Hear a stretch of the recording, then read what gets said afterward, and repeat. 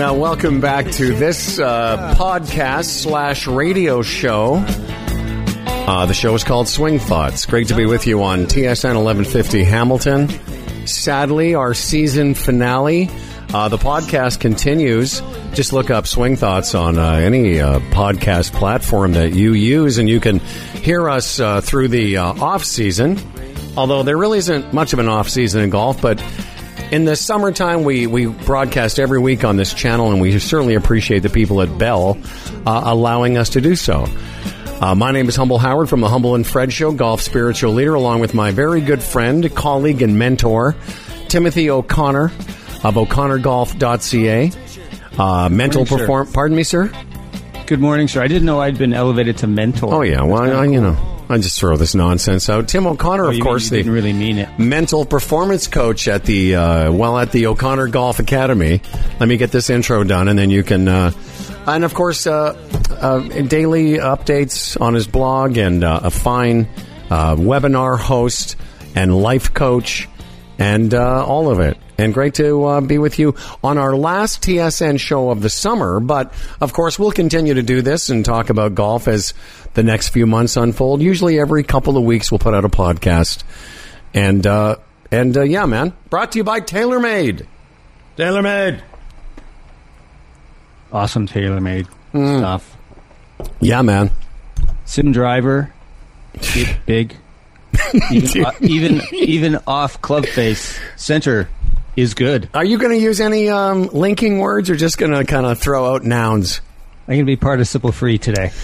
TaylorMade Performance Labs in Woodbridge and Oakville. Visit TaylorMadeFitting.ca to book the ultimate fitting experience, and all kinds of new technology being brought to you daily at TaylorMadeGolf.ca, and we thank TaylorMade for supporting the broadcast through this summer. You know, we started, I guess, the weekend of the Masters, or when that was supposed to be, and we end the weekend of Labor Day, and it's been great.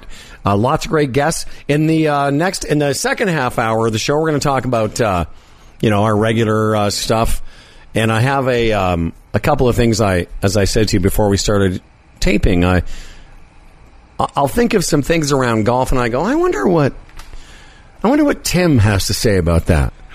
You know, and I'm always eager to get a chance to speak to you, because you're a guy I look up to, and I always say this sincerely. One of my favorite people to golf geek out with. We can have all these conversations, and it's nice to have somebody to share it with. I know. I think we connected on the phone. What we thought would be a 2-minute conversation this week. How long did that go on for? I don't know.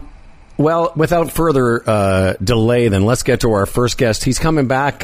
He reached out to me, and when we first had Paul on the show, he had started an Instagram sort of project called Synergy Golf Coaching 365, and what he endeavored to do for this entire year. Yesterday was day 237. Today's 238.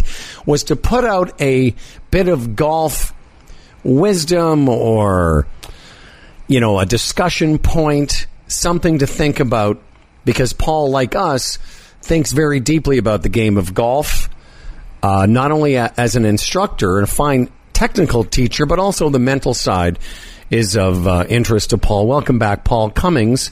Hey, Paul, how are you, sir? Good morning, guys. How are you? Fantastic. Just remind the listeners, remind us why you started this project and what it's come to, and what the response has been, and what you've learned.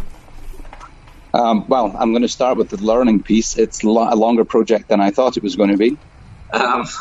365 days. It's actually, my buddy told me it's now 366 because it's a leap year. So I've got to come up with an extra one, which is always a good start. So no, it's been great. Actually, I think my writing's actually come on quite a bit. I've noticed my pieces are getting longer and longer. I think I have to curtail that a little bit. But it's been a journey, and I think I've got a lot from my clients. I've got a lot from the people that I've been working with this year. And it's actually made me really curious in the lessons to be aware of, when a talking point comes up, because clearly I was never going to have enough information myself to complete 365 pieces of completely non-technical coaching. Mm-hmm. But through my lessons, and I've done an awful lot of lessons this year, I've been very aware of people's states and how they conduct themselves on the driving range, and how it's so different to how they conduct themselves on the golf course. So there's been a lot of great stuff that's come out of conversations. But it's been a challenge, but it's I'm kind of enjoying myself now because I'm kind of forcing myself to have to do this every day, you know? Well, that's a key thing for any writer, whether you're writing a novel, articles, or something that is getting your butt in the writing seat every day. That's such a key thing, and you can extrapolate that to golf as well. You know, when you want to really make change, you gotta it can be work for sure. But I wanted to ask you, what in terms of some of the maybe the more recent messages that you've put out there, what has seemed to really been resonating for you and for your clients? I think it's been some of the ones more recently. Of course, the golf's back on the television, which has been a joy for us all, I think. Some of the pieces that are written about DJ and DeChambeau and Morikawa and the various, some of the winners recently, they've really resonated. It seems to me that we're all trying to become like the best in the world, but they have no concept of people have no concept of how long that's taken them to get to that point. Mm-hmm. It's the 10,000 hours Malcolm Gladwell stuff. But it's so much more than that. And, when you see DJ completely out of the game at shooting 80 and 78, I'd be delighted to shoot 78 and 80 around those courses. But, he's finished apparently at that point. But then he goes and shoots 30 under over 4 days. So those pieces have been interesting because it touches a nerve with people, I think. And so I want to ask Paul, I'm just going to jump in. What is it that DJ exemplifies in that ability to having appeared to have lost it and then to, in an almost otherworldly way, to find it at 30 under? What's going on for him? Well, it's such an interesting question. I think he's, he looks like he's asleep half the time on the golf course. He's so nonchalant. So I'm just going back to one of the posts, day 228, the post was nonchalance doesn't even come close to describing it. That's right. And again, I think Koepka was calling him out, and some other guys had voiced some stuff about him. I don't think he believes the hype at all. He's very, very clearly willpower is huge, but he's just drifting along doing his own thing. He doesn't care what anybody's saying. He's completely unself-conscious, I think. So what does the average golfer take from that and apply to their own game? Well, you've got to trust yourself. You've got to do your own thing. You've got to find your own way of doing it. I think it was interesting when DeChambeau was piling on all kinds of weight and muscle and all the rest of it. The same week that he came out big, Patrick Reed came out smaller. And some of the other guys, Gary Woodland's slimmed down a lot. So it's just doing it your own way. It doesn't matter how that is, but you've got to discover what that way is, I think. Hey, Paul, let me just give you a little coach's tip here. Can you just take your hands away from blocking out your voice going into this microphone on your phone? That'd be great. Absolutely can. Okay. I talk with my hands. No, it's fine. One of the things I think people can take away from what you said in terms of Dustin Johnson and, the self-belief that come from all the reps, as Coach Tim would say. I played golf last night in our men's night with somebody that had a lesson the day before. And he was telling me, that he was going to be working on this thing he learned yesterday. And he was getting a little frustrated that it wasn't appearing in his golf game the next day. And I said, I just said, first of all, it's a journey. There's a lot, it takes a long time to make small changes. And I said, just give yourself a bit of a break because, like Tiger Woods didn't win for 18 months when he tried to change his golf swing, and he did it every day. And I think you guys both will see this in your practices, that people have unrealistic expectations about themselves and their abilities. And I think, and I've said this on many occasions, frustration comes in golf from partly because you think, well, why can't I do what my teacher said yesterday? A couple of times, it's actually more than a couple of times this year, we've had calls to the driving range for a very urgent golf lesson. I need a golf lesson today because I'm playing on Saturday and I don't want to embarrass myself. That's right. Okay, sit down, let's have a conversation. Rome was not built in a day, and neither was your golf swing. And it's fascinating. I think people, because they watch the TV and because you never see amateur golf on the TV, and I mean real amateur golf. I think there's a show there, guys. I think we could bring I agree. 25 handicappers and show people what golf is really like. Paul, if I may interject, I've said that before. I think what they should do as a bonus coverage on one of those Golf Pass or a second network is show the guys playing for real and then show a couple of 18 handicappers somewhere on the back nine playing how would they shoot? Because even good players on those courses, like a good player like you'd be happy to shoot 80 on a tour course. Absolutely. Be delighted. So it's about unrealistic expectations. I think there's a huge disconnect between what actually goes on a golf course for many and what happens on the TV. It's a completely different game. The other thing I noticed from the driving range, I had the pleasure of going out and playing with some of my clients this year. And it was fascinating to me to watch them go back into their default mode. They just go straight back to doing what they've always done on the golf course, whether we've done 10 lessons or 20 or 3. Mm-hmm. It seems like as soon as they step on the course, they go back to the previous moves and the previous, the swing thoughts that they had and everything else. And it doesn't seem to change. Like you said, it takes time. And it takes time to practice all of those things to get them good on the golf course. Well, Paul, on that note, something that I've talked to a couple of clients about recently is their frustration that they could spend 2 hours, let's say, around the chipping green, hitting it great, just rolling up there really nicely. Get on the golf course, very first chip they have, skull, blade, chunk, whatever. What is going on? I have a sense of what's going on, but what do you think is going on? It's so difficult. You'd love to have electrodes on their heads to work out what thought processes are going on, because I think I try to delve very deeply into people's heads, and some people have been very reticent to do that with me. And I'm very interested in what they're actually saying to themselves, what they're actually thinking, and sometimes you can sense it in them. You can sense that there's a discomfort. And one of my pieces recently was, and it's become a bigger piece, and it's not just one post, it's going to be something larger, I think, is the question, just a simple question, are you ready? So, are you ready to hit the shot? Because I think the vast majority of people are not ready. In terms of they haven't made all the right decisions, they haven't made all the right processes, they haven't put everything in place. Because I think worries and doubts are real, and there's something to worry and doubt. Mm-hmm. So it's not like you can't override them. You should absolutely listen to that and say, what am I thinking? What's worrying me about this shot? And then it's maybe a reset and a couple of practice swings. People tend to rush because they don't want to hold people up. So then they rush it and make a mess of it and then hold people up. Well, one of the things I think, if I may interject, that happens to people is that they're nervous or they have a sense of uncomfortableness around a particular execution of a shot. And so one of the reasons they rush is to get it out of the way. Like, I'm uncomfortable, so if I do it quickly, maybe it'll be over.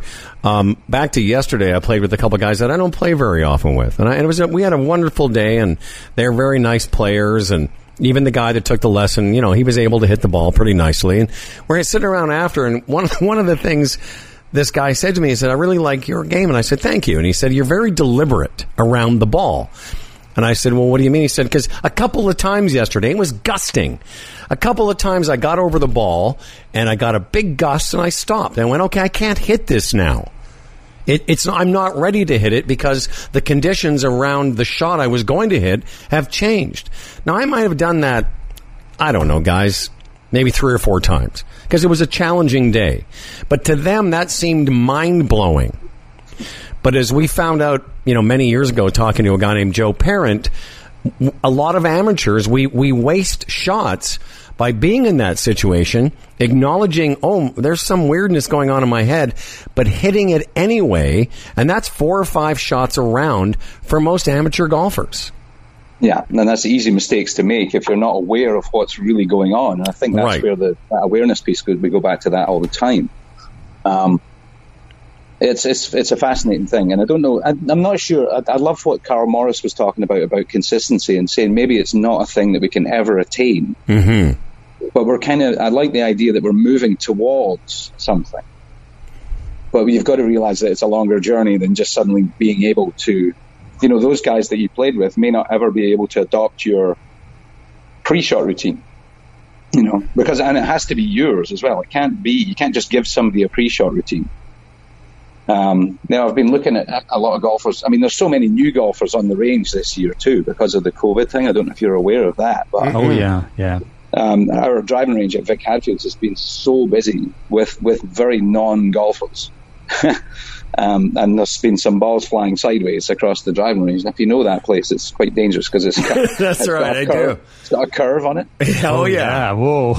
So those fences have come in handy at times, But one interesting thing, I was talking to a guy about alignment sticks and about pre-shot routine and why you should do that on the driving range, because I think it makes sense to do a full routine rather than just machine gun balls. Mm-hmm. And you know what he said to me, which I thought, it was great. But he said, oh yeah, I don't want to use sticks and I don't want to do a pre-shot routine because I don't want to look as if I know what I'm doing and then make a mess of it. Wow. And I thought, isn't that interesting? I mean, people are so self-conscious. People are self-conscious on the driving range. Nobody's looking at you on the driving range. Yeah. They're more worried about whether they're hitting the ball properly and impressing everybody else around them. So I just thought that was really fascinating. I think I'm going to get a line of golf shirts made up that basically say cross out, no one cares. Yeah. No one cares. No one cares what you shoot. No one cares why you flubbed the shot. No one cares that you look or don't look like what you're doing. No one. Yeah, the problem is nobody will be watching. Nobody will be reading. No one will read it.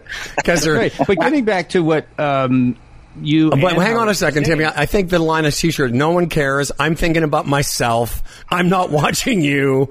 I'm more worried about me. That's right. I think that'd be I think you need a billboard for exactly. That one.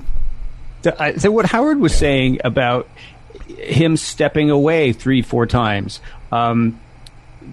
what that takes is someone who's not identified with their golf or someone who's not concerned, essentially what people would think. Again, no one cares. But that's a very interesting point, Paul, is that a lot of people won't tell you what they're thinking because they don't want to be weak. And it's the same with, whether they've got a tough shot, on a downhill lie beside a green, they're, close pin, and they rush through it because they're worried what people are going to think. Mm-hmm. And boy, if there's anything that we could take from this, it's that, hey, folks, you're out there to have fun. Do what you need to have fun and get ready and hit a golf shot. But this is a very interesting topic on its own, about the way our egos identify with ourselves, our own sense of identity, how that connects to our golf and how we look. Well, and I think that's also why most people, don't want to step away because they're worried that their friends will give them, whatever, but grief or will say something. And in actual fact, listen, if you're listening and you think we're overanalyzing this, that's fine. But I think if you dig deep, I shouldn't say deep, scratch below the surface of almost any golfer, and one of the things they want is to lower their score. So if you want to lower your score, if you're over a shot and it's a 7-iron in your hand, and then you get to the ball and it's a little bit above your feet and it doesn't feel like a 7-iron anymore, and you hit that 7-iron, that's on you. That's you've accepted that that's not the optimum shot. but you're going to hit it anyway. And if it leads to a higher score, again, you could have avoided that, or at least given your chance to have a lower outcome. So I think golfers, Paul and Tim, are schizophrenic in that they say, I'm just here to have fun. But you also want to have a lower score. So what is it? Because look good while doing it. If what's that? And look good while doing it. If you want a lower score, you're going to have to sometimes take a few extra practice swings and maybe go up to the spot on the green where you want to land your chip and maybe have a look around. Because, you know, the guy that I work with the most, Paul Henrik, one of his best phrases is, when it's your turn, take your turn. No one's going to fault you for going and having another look at the putt. I'm not saying you need to do a Bryson DeChambeau 3-minute expose on it, but if you're unsure, you have 15 more seconds. Go ahead and have another look at it. What do you think, Paul? I think that's huge. I think that self-consciousness piece is it's my turn. I better not hold anybody up or make a mess of it, or so I'll just get mine over with so we can go back to the golfers. It's a trust piece. They don't trust themselves enough to then command that section of the day, that moment in time. And I love that. I love the silence over the shot. When it's my shot, I actually, secretly, I love it. It's my turn. That's right. And it's nobody else's turn. It's my turn. And I'm going to take as long as I need. I thought it was interesting when the golfers went back to the tournament without fans, and they were saying it was a much different experience for them because it was so quiet. Now, I think amateur golfers have got used to it being quiet because there's nobody out there looking at us play it. That's right. So I think it was interesting that they found it actually quite intimidating to be that quiet. Mm-hmm. And some of them have thrived, and I think some of them have struggled because they need the energy of the crowd to get them going. Because even when it is quiet, there's still a murmur. Right. I think Rory mentioned in a piece the other day that he was not having the fans. That was hard for him. But Paul, don't you think when you talk about trust, with a lot of my clients, I find that they're working so hard. Oh my God, they have this 3-point plan before they go into a game, and they're trying to execute the plan and all of that. What do you offer to people, whether they took a lesson the day before or when they actually get on the golf course? How do they just trust and let it go? Oh, if I knew that.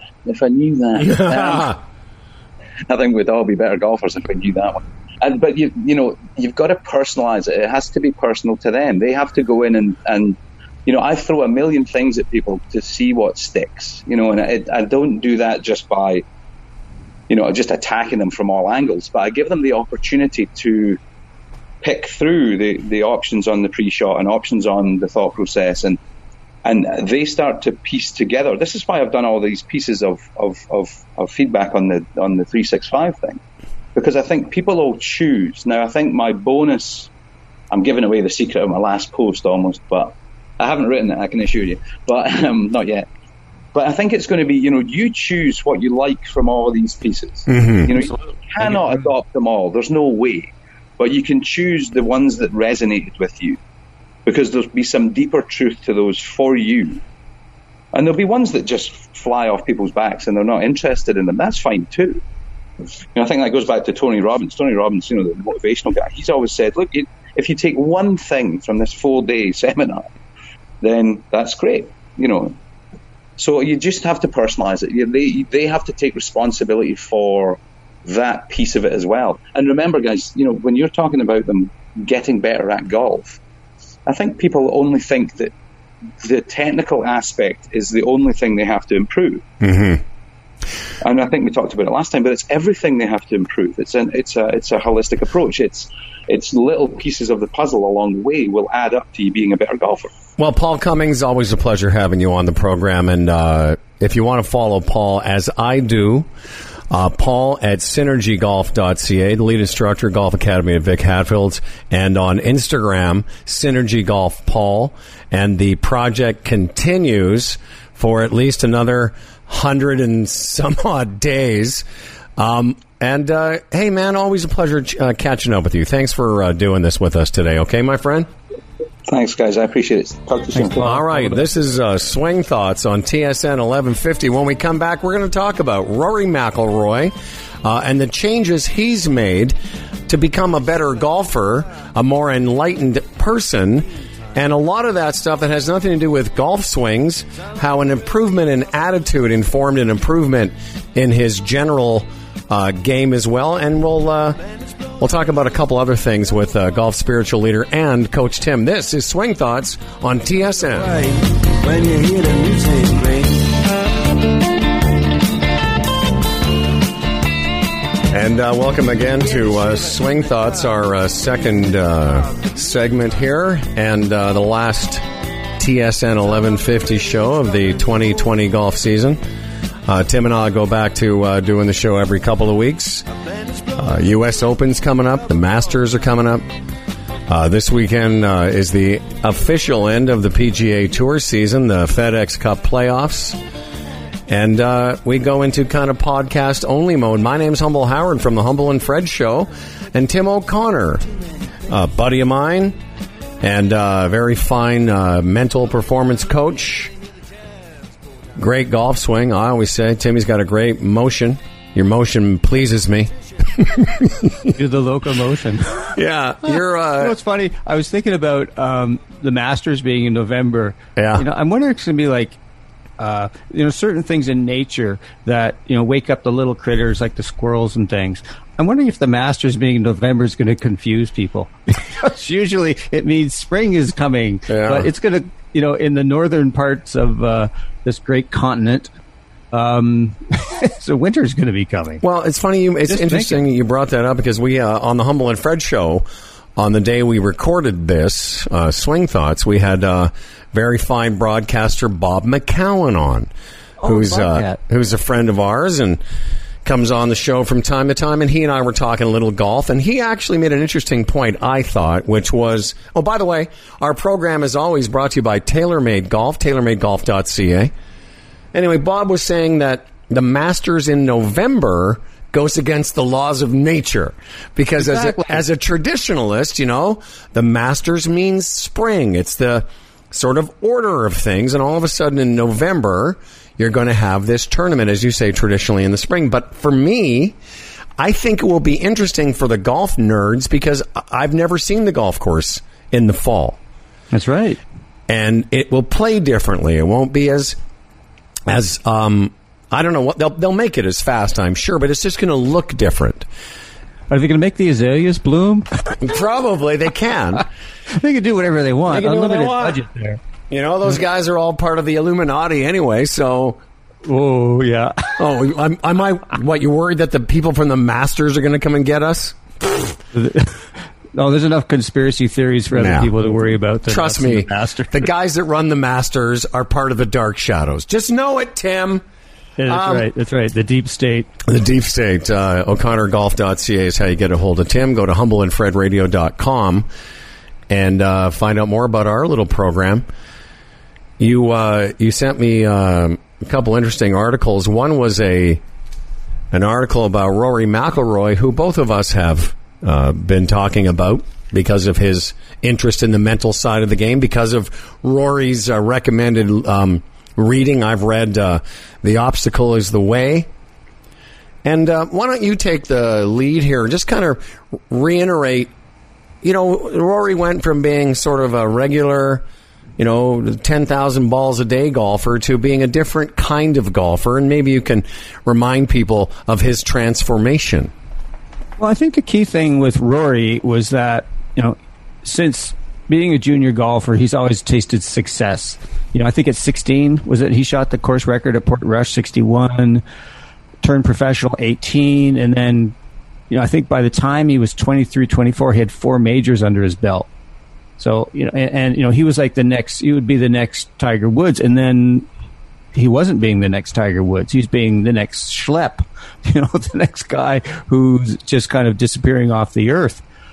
And one of the things that he went through was really taking a look at how did he identify himself with his golf, and particularly how did this affect his relationships and what people would think about him. Again, as Paul Cummings was talking about, the key piece, folks, is not your golf swing. It's what are the internal conversations you're having in your head. And I think Rory and through reading, coaching, Rory came to the conclusion that his golf has no bearing on his value as a person. It had no value. I remember him saying at the Players last year when he won, whether he shot 64 or 74, whether the people in his family or friends would love him or not. Mm-hmm. And this was just started him on a real transformational process, which he also did with lots of books like Ryan Halliday's The Obstacle, Obstacle is the Way. That's right. He also wrote that The Problem is the Ego or something like that. So he started to change things up, and I think he's still struggling with it, quite frankly, Howard. When you see him, he's not been in a good spot in the last, say, 5-6 weeks. He's been going up and down. So when he came back from the reset or the pause, as they call it, prior to that, he was before we all shut down for COVID, he was arguably the hottest player on the planet. Hadn't finished out of the top 5, et cetera, et cetera. And then since we've come back, the last couple of 3 months have not been great for Rory McIlroy. I think there was a lot of expectations that he had. Whatever the reason, it wasn't the same. Yeah, and I think the thing that we can take away from that, and this is golf. This is life. We learn some new things about ourselves, but we also fall back. Mm-hmm. And I have a sense, Corey, that's my son, not Rory, he has this tendency to fall back, as we all do. Our egos are that strong. Our egos don't want to give up control, mm-hmm. because our egos kept us safe for however long we are. I'm 63 years old. Well, there's a certain way that my brain works based on my ego trying to keep me safe. And when things don't go right, it goes, okay, we're going to do this. It may not be what I want to do, but that's what the ego does, because it just, again, it's there to keep us safe. And so we go in and out of these things. And when it gets tough, sometimes our performance will suffer. Well, it's the example you mentioned at the beginning of this show about the guy or the gal that goes out and practices their chipping, and then they get on the golf course, and the first time they have a chip of consequence, they stub it. Why is that? Well, there's a million reasons, but a lot of it is ego attachment and falling into the sort of, no matter, if I give you a little tip about pitching or chipping, you might take that tip when I show you, but under pressure, you're going to default to how you've kind of always done it. Absolutely. Until, as you say, you get your reps in and then you learn to trust it. And I think egoically, people are that way, that under pressure, you'll default to how you've always been, because it's what you just said so nicely, that it's kind of what's always served you. Exactly. So when we're under pressure, thus under stress, we're right back to it. Really, the brain, whether there's a saber-toothed tiger running at you, yeah. or whether you've got a 3-foot downhill slider putt to win the Nassau, your brain interprets this as danger. Yeah. And it puts you in survival mode.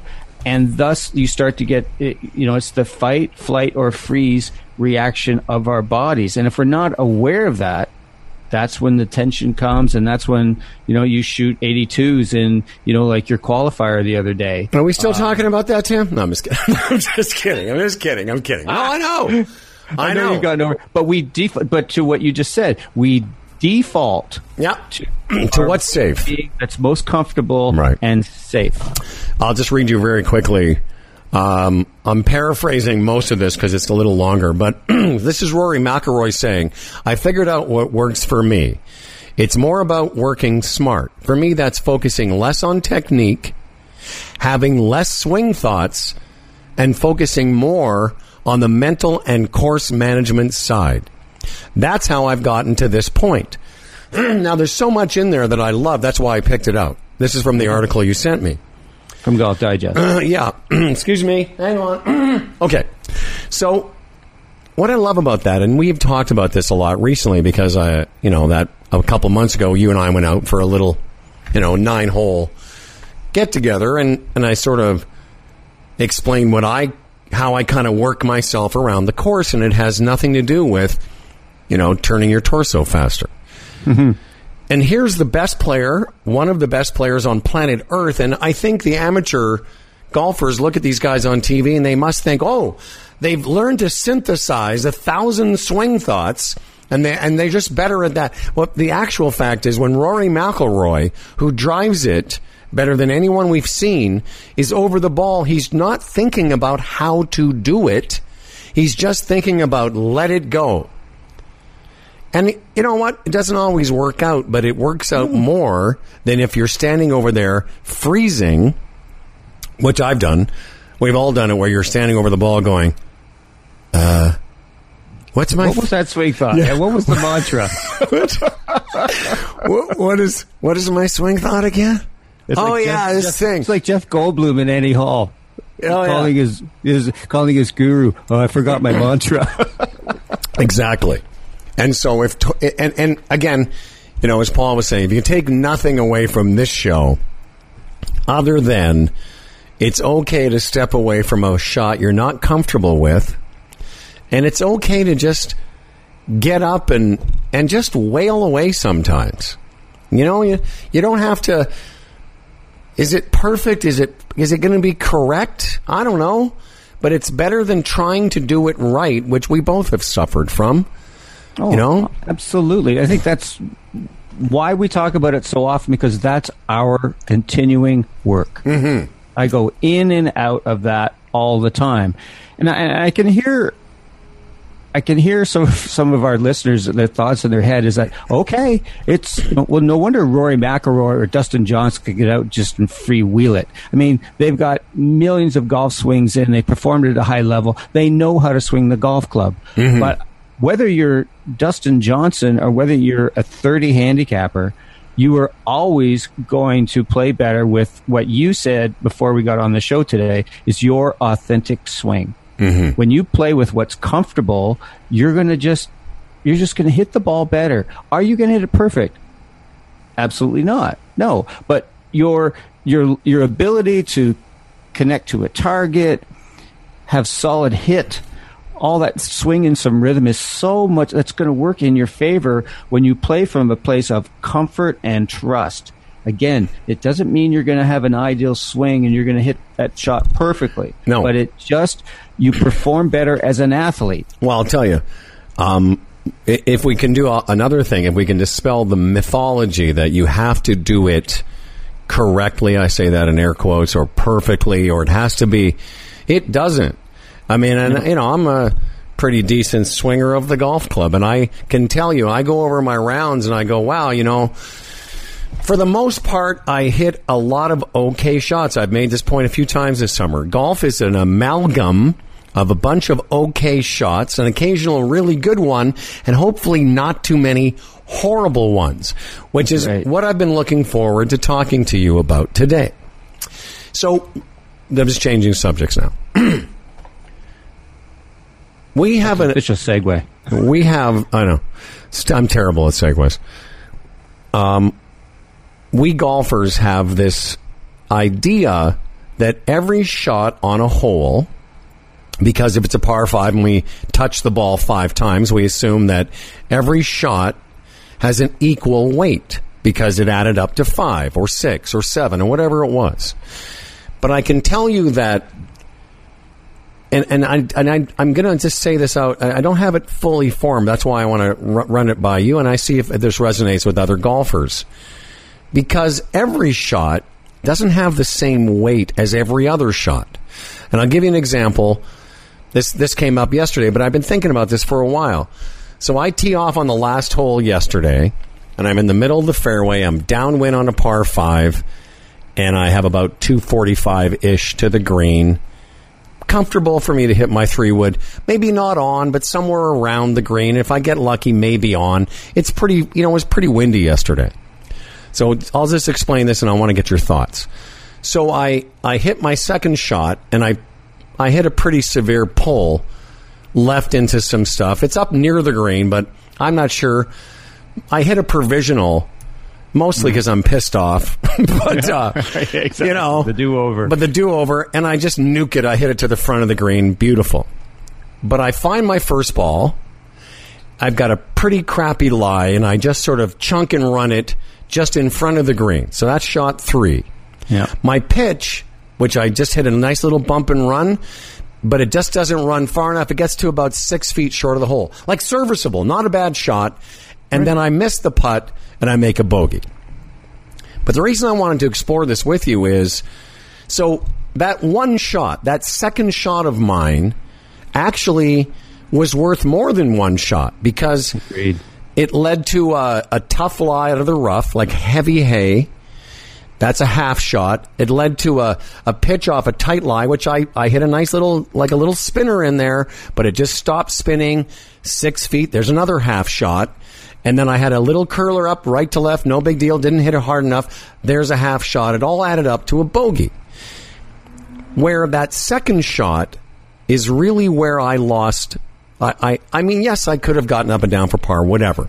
But I just think that sometimes we value too much individual shots and don't see that they kind of all add up. That decisions, you know, I could have, maybe I should have laid up. Any number of things I could have done, but that one shot cost me 4. Because every shot after was exponentially, it was worth a half shot more, is what I'm trying to say. Now, I don't know exactly if that resonates with you, but I think what I'm trying to say is that a lot of the decisions we make lead to other, you know, parts of the whole where if you look back on it, you think, you know, maybe if I hadn't tried to go for the green, or maybe that shot, if I had blocked it right, it would have been a much, you know what I mean? Any number of things. What are your thoughts about that? Oh, you're absolutely right. One shot can make such a difference. And so, yeah, one shot on a hole does have a higher value than others, even though they just add up on the scorecard. You can go back to Mark Brody and the strokes gained guy. What's the name of that book again? I think it's Every Shot Counts or something like that. That's right. Yeah. And he, through mathematical analysis, the guy's a genius that way, he determined that that whole thing about drive for show, putt for dough, that's a fallacy. And that the more important thing is to get it in play off the tee. Mm-hmm. And if you do not, then you don't have a chance to score. So that talks about the value of the drive. So it's just, so basically, I'm trying to corroborate what you're talking about, and you're absolutely right, because if you hit a shot, and then there's all kinds of things that happen as a consequence. Yes, and it's not just the math. Also, think about what happens in your body and in your head. So it's like, oh crap, I hit it into the crap. There's the shot that I hate again. Mm-hmm. So. So then basically your mind is highly likely to go there. Then you got to find the thing. I hope I find it. I hope I find it. And then you're looking around and you're kind of disturbed and you're all this. And then you finally do find it. And then if it's a crappy lie, you got to deal with that. And then so basically you're causing yourself all this stress that you didn't need to. Well, going back to the second shot, you know, and like a lot of good players, like a lot of, you know, when I make a mistake, it's a pull hook, and given the circumstances, I really should have been more careful about the shot I was going to hit. But because it was a far shot, I was trying to hit a draw, and I can tell you that I can tell you technically what I did wrong, but mentally what I did wrong is this: I should have aimed so far right. There you go. That if I'd made a mistake, I was going to be in the bunker. I would be somewhere but where I was. Now, I didn't get mad, although I was pissed that I finished with a bogey. Yeah, oh yeah. Because, you know, it was a tough day. I par that hole for 74. I birdie the hole for 73. I bogey the hole for 75. I know. But that would be like a 71 in great ideal conditions. And I know a lot of people are going, oh, boo-hoo, I'd love to shoot 75. Yeah, but they're not scratch golfers. But when I was going home, I was like, Howard, that's the same mistake. You got to be aiming in a place where that if all went to hell, you'd still be able to play your next shot. And I didn't do that. And that shot had a consequence of 4. Or 2, if you want to say. I could have made a birdie, but I made a bogey. But what I didn't do is make a par. Right. So, in essence, did you default? Yes. Because this goes back to what we talked about earlier. Absolutely. I took a playing lesson with Coach Howard out there, and you explained so well. Take the big number out of play, safe target, swing aggressively to conservative targets, and exactly what we talked about right there. If you're gonna hit, if your plan is to hit a draw to a left pin, you hit to the right. You hit a good shot. Maybe you're on the green with 20 feet. Hit a bad shot. You might have, ironically enough, 2 feet for birdie. No, exactly. And you didn't follow your own advice. No, I know. Because you're a human being, for gosh sakes. And this is what we do. We go up and down and in and out because we're frail. Well, and to our golfers listening, like what Tim talked about, defaulting to a strategy. And that's what gets me frustrated. Not that I made a bad swing, because, in most rounds of golf, not every swing is going to be great. But your strategy can, and that's really what I would say. My 2020 learning or takeaway is my strategy's always pretty sound. Mm-hmm. Off the tee, it was a howling right to left wind, and I took that bunker on 9 Scotch block. I took it completely out of play. I did aim so far right, and I happened to hit a nice drive, caught it, hit a nice draw, but it was never going to go near that huge hole in the earth. And so there I am. I got a shot that I could, get it somewhere around the green quite easily, and didn't, because I forgot that part. All of a sudden I'm like, I forgot all about the part where you aim way right again, because honestly, Timmy, the wind coming from, I guess, the west was just howling. Yeah. I backed off 2 or 3 times in the last couple of holes because the weather was coming in and that wind really increased. And so I was being very careful about, was I going to hit this shot? Not until that wind lays down for a second. But on that one shot, that cost me, we'll say at least 2 shots, I didn't. And that's the takeaway, is that you can be vigilant about strategy. Your golf swing will come and go. Mm-hmm. But had I been vigilant about my gameplay, I would have hit it. Maybe I would have blocked it. A block would have been better. Yeah, absolutely. Hey, let me ask you, just maybe we need to be brief on this one, but if you go back, and I'm not going to ask you to close your eyes, but if you go back to your pre-shot routine and the decision-making that you're going to hit that 3-wood and stepping into the ball, and as you step over the ball, what do you think was going on in your mind and your body at that time? What were you telling yourself, and what were you feeling? I can tell you, I was telling myself that I could easily get it. It wasn't a big reach for me. But I know one thing I didn't do is I didn't really identify a precise prime, as Paul, my teacher, would say. What was your primary target? I knew my secondary target was the front of the green, but my primary target wasn't as clear. It was vague over there somewhere. Whereas when I'm when I'll hit a better shot, I'm very specific about where I want the ball to start, and I wasn't. Could I interject? Please, and thank you. Possible too that you made, did you also have a thought like put a smooth swing on this or anything like that? Yeah, I'm not really. Okay, all right, but it was something. So when do you tend to pull hook it?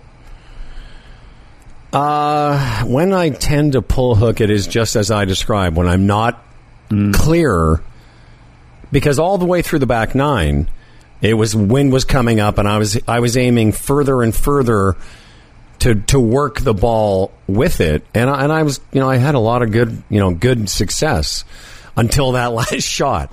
We're going to break up here. Not permanently. We're going to say thank you very much. We have a very short podcast extra today if you want to check it out at Swing Thoughts on Facebook.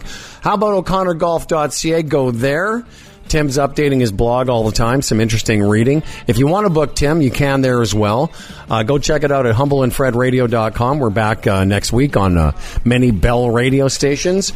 And once again, thanks to everyone at TSN 1150. Hope you've enjoyed the show. More at Swing Thoughts on Apple, iTunes, and other places where fine podcasts are sold. We'll see you next year. You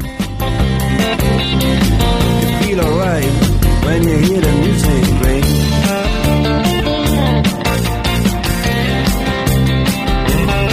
Well, now you step inside, but you don't see too many faces. All right, there you go. That's our season wrapped up. All done. I got time for 5 minutes. Great questions, by the way. That was very good. Thank you so much. I don't feel sad, even though You do? I don't. Don't feel sad. As don't we feel forgot to mention TaylorMade. Thanks to TaylorMade very much. Okay, so- here's the thing. Here's a quick nugget. Yeah, nugget away, bro. Nugget away. Nugget. So, okay. So some people, I could imagine you would, having bogeyed the last hole, be disappointed. Oh, yeah, I was. And speaking, you could feel sad. You could maybe feel a bit angry. But do you think it's quite possible that this was another great learning piece for you around a season-long theme of learning to focus more on targets, and you're having some success with that, but because again you're a human being, you drop out sometimes of this thing, and you lose the thread on this piece that you're learning. Of course. So how's that land for you? No, absolutely. And, I mean, also, I was a little frustrated because, I don't know, outside of the 82 I shot in that qualifier, I shoot a lot of rounds. Basically, I exist in a pretty narrow spectrum of 73 to 76, it seems, the last month. And I'm a little frustrated that I'm not breaking through this sort of barrier, but I'm also pretty happy with the way I'm getting the golf ball around the field of play. I did have my best 9 holes of the year in this tournament I played. It was a Club Link 2-day, 2-man tournament. Had a nice finish. We were playing at Greystone on Tuesday, and I shot 3 under on the back 9 on my own ball, which is pretty good for me. It's the lowest I've been in competition as well. In competition. But as I was saying to you before the show, one of the things I wanted to mention is how if you're open, this is again a bit of a segue, but when we're open to the idea that things can change, then you have a chance. And even though the front 9 of that day, I was kind of like, I was okay, but not really firing on all cylinders. I hit a couple of shots and ended up in bad spots. I think I shot 4 over for 9 holes. But something happened on the 9th hole. I was in a bunker, and I splashed out to 7 or 8 feet, and I made that putt. And I was saying to you off the air, like, I think, something happened. The fact that I sort of kept trying, and I wasn't pissed off, and I made that putt, it just spurred me on in a weird way. And I think a lot of golfers will relate to, you just need, and Charles Fitzsimmons told me this once, we discussed, sometimes it just takes one little thing to turn your day around. But the problem is, if you're not open to that, it won't happen. But if you are, and it change. You see it on TV all the time. You see a guy save par, and it just keeps the momentum going. Well, I didn't have much momentum. In fact, I just bogeyed the last 2 holes in a row, so I was kind of like, I'm fighting it. But that putt just gave me a little bit of an elevation in mood, I guess, because like I say, I played the next 9 holes 3 under, so it was interesting. Yeah, that's really interesting, and you hear that a lot. I mean, I remember Tom Watson saying one time he was playing around a golf, and he turned it around. They said, how'd you do it? He says, I got mad at myself, and basically I gave himself a little talking to, and that helped him just get more focused.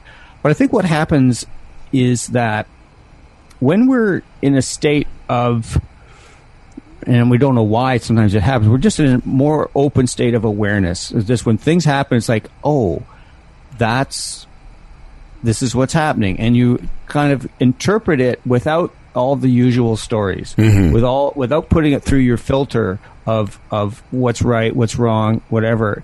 And I think that's why if we can allow ourselves to play in this place of just kind of almost like openness, like what is happening as opposed to how am I doing? If it's how am I doing, it's all with judgment and comparison, and you're not, things happen to you, but you're not even aware of them, because if they don't match with your thoughts or the plan or the thoughts, then you're oblivious to it. But when you're open and awake to what's going on, then you can, those little things can actually you can connect with them and use them. That caused you a little change in energy. It could be someone just feeling something, in their backswing, for gosh sake. No, I love that's a great phrase. It did. It just turned my energy around a little bit. Like, oh, okay. Well, there's, I didn't make 3 bogeys in a row. There's a chance. It was good for the team because we were both kind of scrappy on the front nine, my buddy Tim and I. And then, we were 4 under on the back nine. Tim made a nice birdie on 17, and we went an eagle, from. I heard. I made an eagle. Yeah, wow. I made an eagle on a par. I made an eagle on a par 4 and didn't get the skin. Let me tell you that story. But anyway, was that 16 at Greystone? 14. No, 15, 16. No, 15, 16, 17, 18. Yeah, it's that short par 4. Shorty. Yeah, I think that's. But we went from kind of like we would have been way back in the pack, and that back nine got us into 5th spot. So it was nice. Let me finish you by. I got to go in 60 seconds. I'll tell you this quick story. It's a drivable par 4, and we're playing with some nice guys from Sarnia. We're all the same part of the senior tour, whatever guys, and we both hit nice drives. But we get up there, and my ball is just below the cup, 8 feet uphill, right to left for eagle. Other guy has a 30-footer downhill, away from the escarpment. No way he knows this green. So me and Tim are like, oh, this is great. We'll make an eagle, and we'll get a skin, and this is great. It couldn't be an easier putt. And this guy gets up, and as soon as he hits it, I'm saying to myself, oh, that's a pretty good putt. Yeah, damn it. And then it starts coming down the hill, and I'm like, oh, come on. And it curls into the cup, and I'm telling this is the truth. I literally had to close my eyes for about 10 seconds, and I said to myself, will golf ever stop fucking with me? But to my, I took a lot of time, because Tim and I are looking at each other like, are you kidding me? Exactly. And after we laughed, and I said, you prick. His name was Steve. I go, I hate you, Steve. I sort of made fun of it. Oh, exactly. But then I got back into my routine, and I took all the time in the world, and I made the putt to tie him, which in a weird way was almost more satisfying than if I had just made it myself. Because, I'm not saying it's like Rom and DJ, but I made it on top of him. Because of what we talked about today, because I got over it, and I wasn't self-conscious about the time I took to go and gather myself, because here's what we can tell our audience. There's no guarantee you're going to make that putt if you take your time, but I guarantee if you rush it and you're self-conscious and you're pissed off and you're embarrassed and humiliated, you will never make it. That's right. Yeah, you just it's like putting the shackles on yourself, like put the handcuffs on. You got to think that although John Rahm probably said he did say lovely, gracious things, but when DJ made that putt on him on the 18th last week, I'm sure there's very unflattering thoughts That's about right. DJ floating through his head. Well, listen, finish, eh? Let's leave it there because I got to get going. But Timmy, all the best. We're back to every couple of weeks, and I guess the next time we'll do this, it'll be U.S. Open time. And no, you're making a face. No, actually, I think is it next? Oh, actually, I think 2 weeks I'm back. Yeah. All right. Well, we'll figure it out. Next Thursday I'm away. All right. Yeah, so it is 2 weeks. All right. I gotta go. You're a nice man. You're Grace, your golf spiritual leader. And I will talk to you soon. Take care. Thanks, Timmy.